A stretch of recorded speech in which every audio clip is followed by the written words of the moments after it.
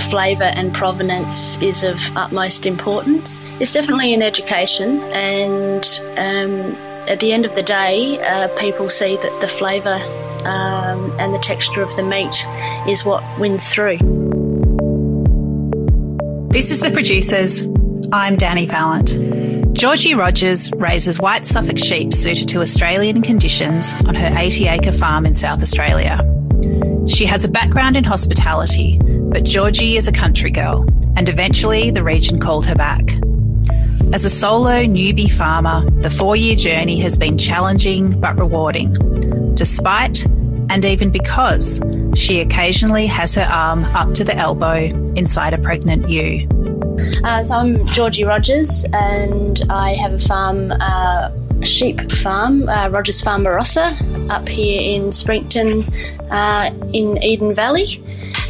I raise white Suffolk sheep, which are a breed of sheep that have been bred in Australia for Australian conditions, and they are both a meat sheep and a wool sheep. So they're a little bit of a longer growing sheep, which suits my purposes perfectly, to obtain a meat that is more flavoursome. They're a smaller breed of sheep too, which also suits me because I'm quite a small person. Makes them a little bit easier for me to manage. When I first started out, I was really interested in Border Leicesters, another breed of sheep, and my mum said to me, "Don't get those, you'll never be able to cope with them because they're too big." And she was right. So white Suffolks are really lovely animals.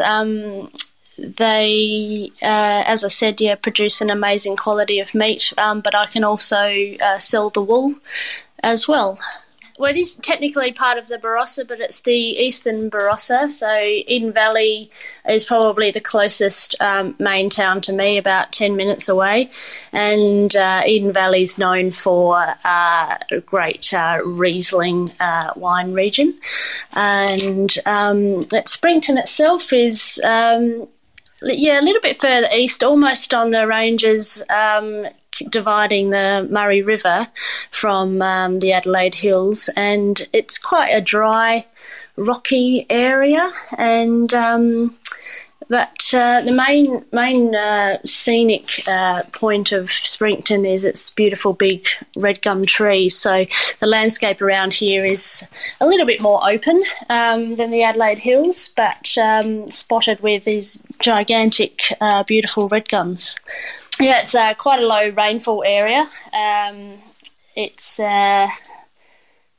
I myself am actually in a rain shadow, which I didn't know when I first bought the property, but I've recently discovered every winter. So sometimes I'm lucky enough to get the rain, but quite often it can sort of wave as it goes past me overhead. Wintertime can be quite wet and get a lot of rain all at once, and the ground sort of gets quite wet and damp, and then it dries up very quickly in about a couple of months, and then there's a period of about 7 to 8 months of dry. The rocky nature of the farm means it's best suited for sheep, with the exact stocking density dependent on rainfall. Georgie has taken the time to understand the needs and pressures on her patch and has learnt to be strategic about grazing to ensure ongoing health of both soil and stock. My farm is 80 acres, and I'd say probably about 70% of that is arable land, not for cropping but for grazing. And what I mean by that is that because Springton is so rocky, there's quite a bit of rocky outcrop, which means that nothing much grows in amongst those parts. So no good for cattle grazing really on my place, but sheep are okay.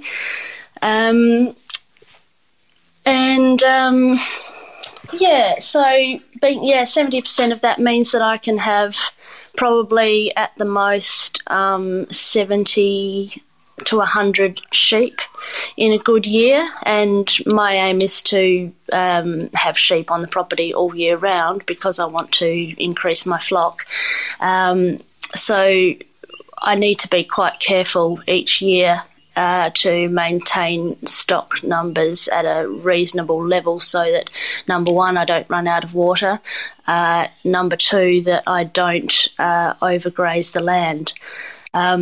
What I've noticed in the 4 years since I've been here and the 2 years since I've had my own flock is that when I first came across this land, it was quite overgrazed. It was used as an adjustment property. No one was living here, but local farmers were able to adjust their sheep here, and was probably holding too many animals for what the land could sustain. So it resulted in quite a lot of patchy grass and visible dirt underneath. So in the summertime, so the driest part of the year up here between January and April. Because there's not much rain. It rains a little bit in January and then really nothing much until the winter rains. So it gets very dry, and it's also quite windy up here because it's very open land. And so what I noticed was that wind would pick up huge clouds of dust off the ground, and I really started to become aware that it was really important to maintain ground cover. So for me, that means maintaining a stocking level that's appropriate to what the land can sustain, and that does tend to vary from year to year depending on the rainfall. So what I've developed over the last couple of years is a system where I can rotate my sheep around and be very careful about what the grass is looking like, if it's and starting to get patchy at all. Very, very careful about monitoring the rainfall and how much water I have, because I don't have a bore, I just have a dam, so I rely on that filling every winter. Last winter, incidentally, was the first year the dam was full and overflowing in 4 years. So hopefully we're on the up and up in that cycle. Looking forward to an even better season this year. Georgie was working as a chef when she started to think about a sustainable business and life for the next decades of her life. Providing food for friends, family, and her community in the region she was born felt like a move worth investigating.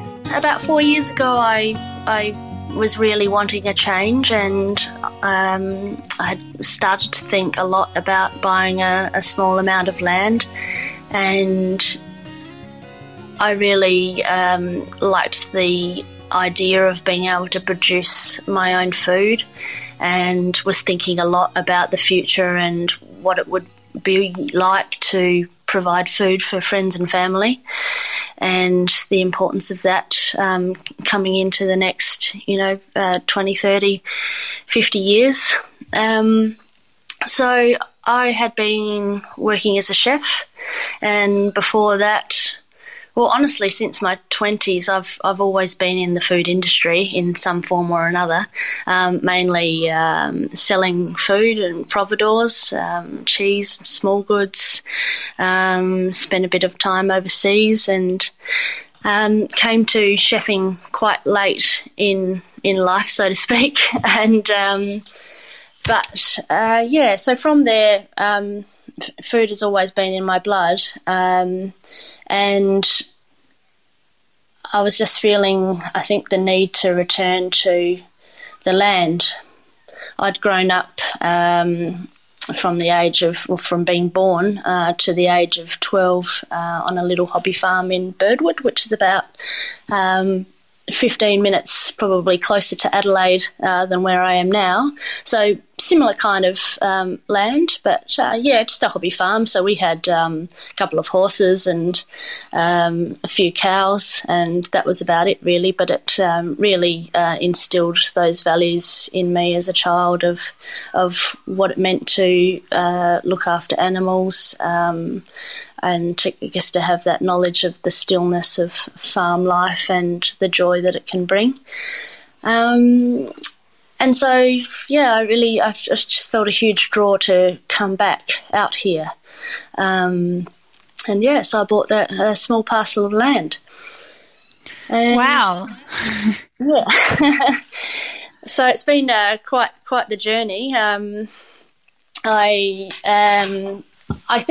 don't think I ever ending up where I am now is not, I guess, how it started, but it's all sort of come up to this point. I was working as a chef in town for a couple of years, and when I bought the land, it had nothing on it at all except for a shed and a little rainwater tank that was connected to a stock trough.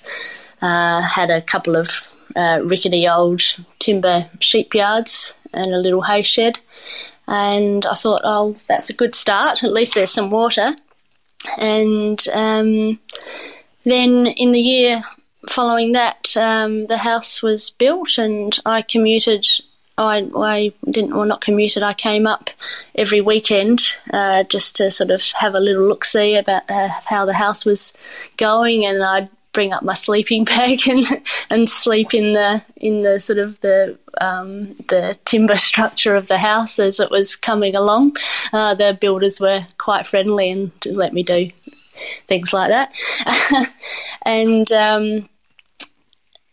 so once the house was built, it was I came up here straight away, and I was commuting to Adelaide 5 times a week, which was about a 3-hour round trip, and then COVID hit, and I left my job there and really started to focus on what it would look like to start something substantial up at the farm and grow something for the future. Yeah, and it all happened from there. Buying a farm is one thing. Turning it into a home and business is another. Georgie built her flock slowly, leaning into the help of neighbours and supportive online communities. Lambing has been an enormous part of the process, often joyful, sometimes distressing, and occasionally very dramatic. When I first bought the farm, I actually wanted to breed pigs because I'd had such a long history in Spanish small goods, and I had a Spanish delicatessen where I was very much involved in those types of foods, and I had a dream of starting a farm and a pig farm. But 2 years into this farm, I started to realise that this wasn't quite the right type of land to sustain pigs, and I would need an awful lot more infrastructure and money to start a pig farm. So I thought, well, I'll start with something seemingly easier and buy a few sheep instead. Initially, it started off relatively easy. I bought my first flock of 20 lambs. They were 6 months old ewe lambs, and they were all white Suffolk ewes. And then about 6 months later, I bought my first ram, Gordon. And then 6 months after that, 5 months after that, I had my first flock of lambs. So I had 20 lambs, well, 25 lambs, and ended up with 20 out of that. And so I think the first real struggle for me was the lambing season. And that was probably the first point. So this is September, October last year. This is the first point where I started to think, oh gosh, what have I got myself into?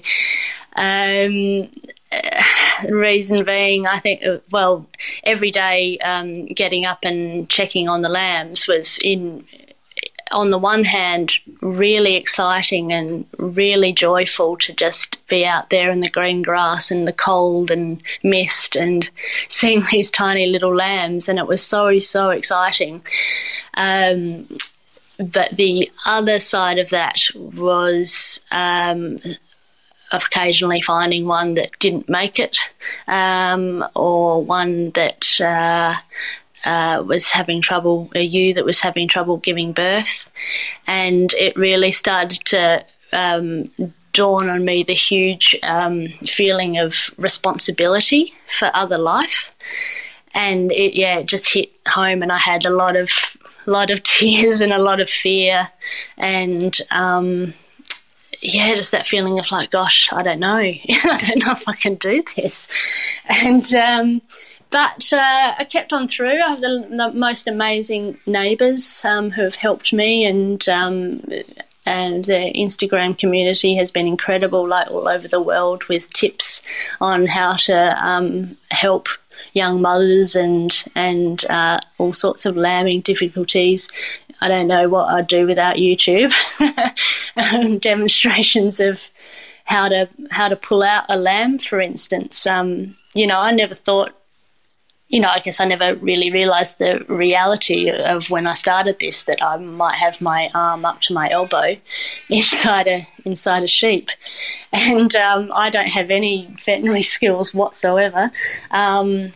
And it's crazy to think that just through YouTube I could learn how to pull out a lamb. I think the first real experience that I had was one of my favourite ewes, actually, who's has been with me from the start. Enid. She had the first lamb that was. I can't remember the name for it now, but the lamb had its head sticking out of her, and the legs were tucked up underneath the head, whereas normally the front legs would come out first, and then the head between those and the rest of the body would follow, and that's a natural birthing position if nothing goes wrong. So Enid was walking around with, I could see her head poking out, and I thought, oh, that's not good. And what had happened was the two little feet were tucked up underneath her head and blocking the windpipe of the lamb.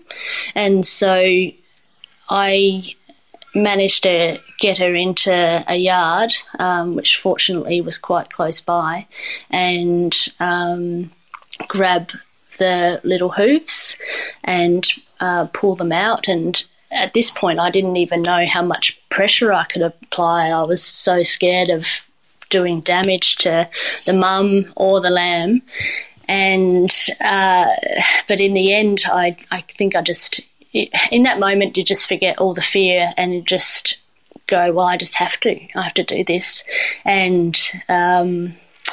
And so I pulled, and as I said before, I'm quite a small person, and so I pulled even harder, and I was like, oh gosh, I can't do much. And then I just pulled even harder, and so eventually the feet came forward, and then I thought, oh, halfway there. But I thought at this point that the lamb was dead. It had its tongue out and not breathing and eyes closed. And so I thought I was pulling a dead lamb, and so I thought, for the mum's sake, get it out as quickly as possible. And so I just pulled really hard. Out he popped onto the ground, and almost instantly the lamb started wheezing and coughing and moving, and the mum was just exhausted and collapsed on the ground. But I popped the lamb in front of her, and she started licking him, and within about half an hour he was standing up. So it was quite incredible and really overwhelming, but just so grateful that he made it through. Georgie grows sheep, but she sells hogget rather than lamb. What are the special qualities of these older animals? So I grow my sheep to 15 to 18 months of age. So I sell my sheep as hogget to the market instead of selling as lamb. So I guess the biggest marketable term at the moment is lamb, and that's what people know and understand. So for me, I sell hogget, which is a little bit older. Lamb is up to about 10 to 12 months of age. So hogget is approximately 12 to 24 months old, and that's what I've chosen to sell.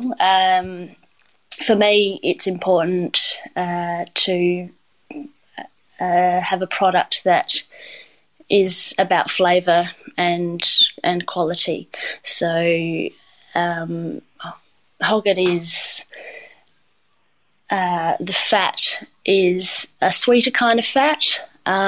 Because my animals are all 100% grass-fed, and I don't feed out any grain, it means that the flavour profile of the animal is quite different to some of the lamb that you might buy commercially. And what I've noticed is, in particular, the fat is quite sweet and has a less of a cloying nature than lamb fat usually does.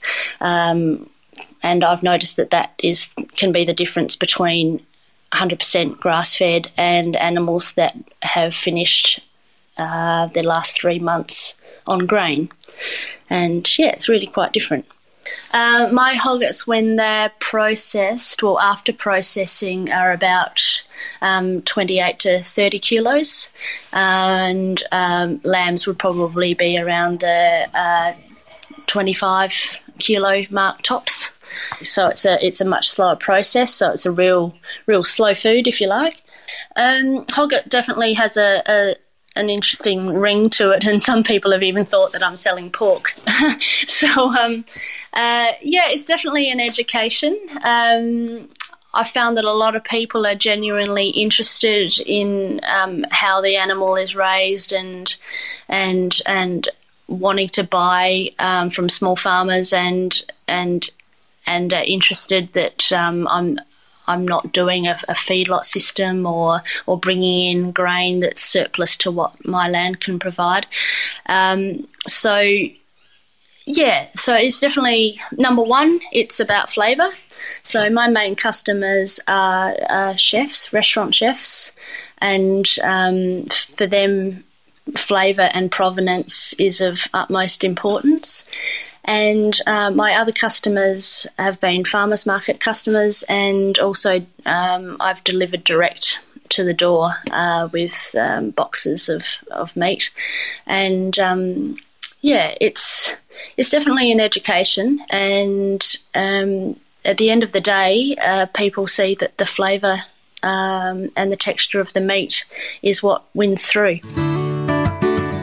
Farm dogs are often more than just workers. Georgie tells us about the special bond with her sheepdog, Billy. I've got an amazing dog, Billy, a Maremma. So Billy I took on as an older rescue farm dog about a year ago. And I'm not sure if you're aware, but Maremmas are a big Italian sheepdog, really. And so they're usually dogs that are out guarding the flocks, so they're not a house pet. They don't come inside, but they have this amazing natural instinct to protect. And he's just wonderful. When I bought Billy, I had just recently lost my own dog, and I wasn't sure what to do. And the opportunity to adopt Billy came up. And it just worked for me, because he's 8 years old. Not many people really wanted him because he was so old, and the possibility of him only being around for another couple of years was not something some people wanted to take on, and people prefer to buy puppies, especially on farms, because they want to train an animal for their own purposes. So Billy, for me, is more of a companion dog, really, out on the farm. He does sleep outside 100% of the time, but he sleeps close to the house. He wasn't trained as a livestock guardian, and so he grew up in a semi-rural environment, but in a small yard, and so it didn't really suit him at all. And so for him being out here on the land, I've just really seen him thrive. Like he's got so much fitter. he was quite overweight and very rickety on his legs when I bought him, and now he just is out there running and really seeming to enjoy life out here, and I'm just very grateful to have him. Georgie has worked with food all her life. Producing it at Rogers Farm is a particular pleasure, especially when connecting with like-minded chefs. Well, it's quite a great feeling, actually. But having been a cook for so long, it's quite. It's a really nice feeling to be able to produce food that I know is of such high quality, and to be able to share that with others, like other chefs and customers.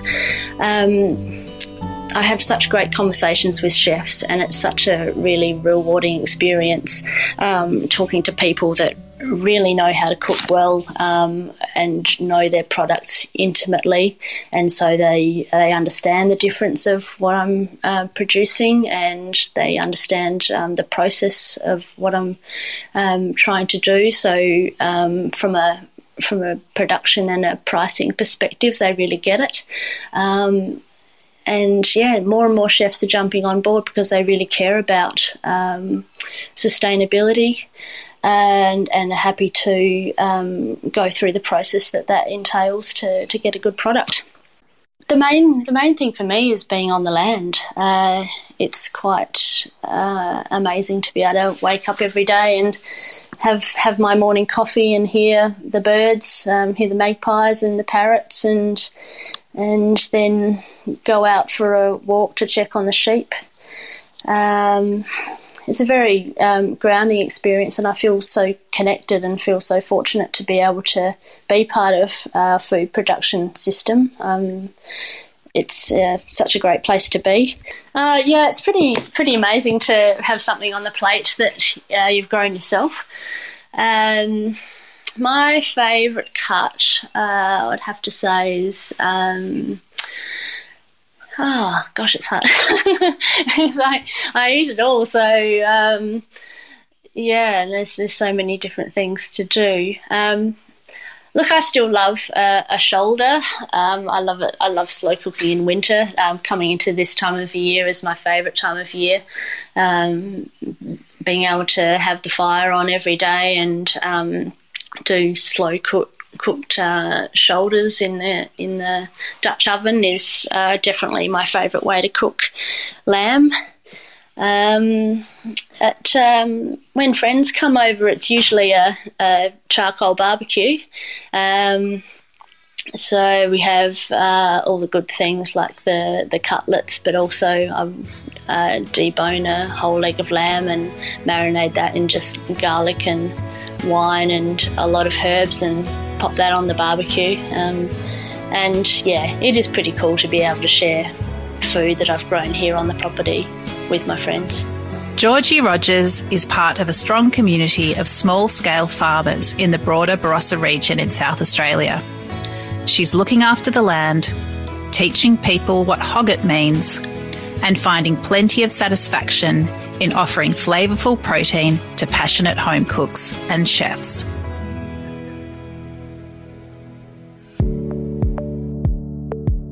This is The Producers, a Deep in the Weeds production. I'm Danny Vallant. Stay tuned as we talk to some of Australia's best farmers, makers and growers.